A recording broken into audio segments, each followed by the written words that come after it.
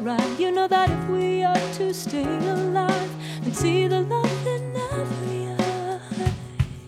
We are Quick C 98.3 with Matt English and your all-day coffee break. It's what you've been waiting for, the good news. Your feel-good story of the day. I'm just going to wait just a second on the feel-good story of the day because I actually had some good news I was reading about. Like, this makes you feel good. But it's not the feel-good story of the day. Does that make sense? I just wanted to share something with you. Did you know your next paycheck could be a tad bigger than usual?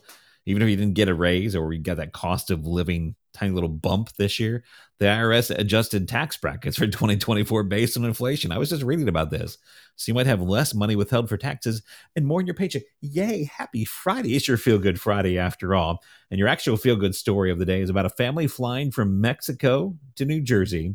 They were surprised by a passenger on their flight who decided that they would crochet their 5-month-old daughter a hat.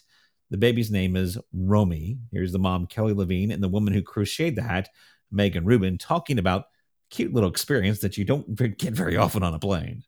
It was Romy's first flight. Ended up taking a liking to this woman next to us. The woman was crocheting, and Romy was just obsessed with it. I had the same color yarn as her little outfit, and I was like, oh my God, this baby is getting something. I'm like, I did it! Here, hat! Let's see if it fits baby. And it did, and it was really sweet. It was just a nice moment. Your feel-good story of the day. Now here's Stitches. Shawn Mendes on Quick C 98.3. I thought that I've been hurt before.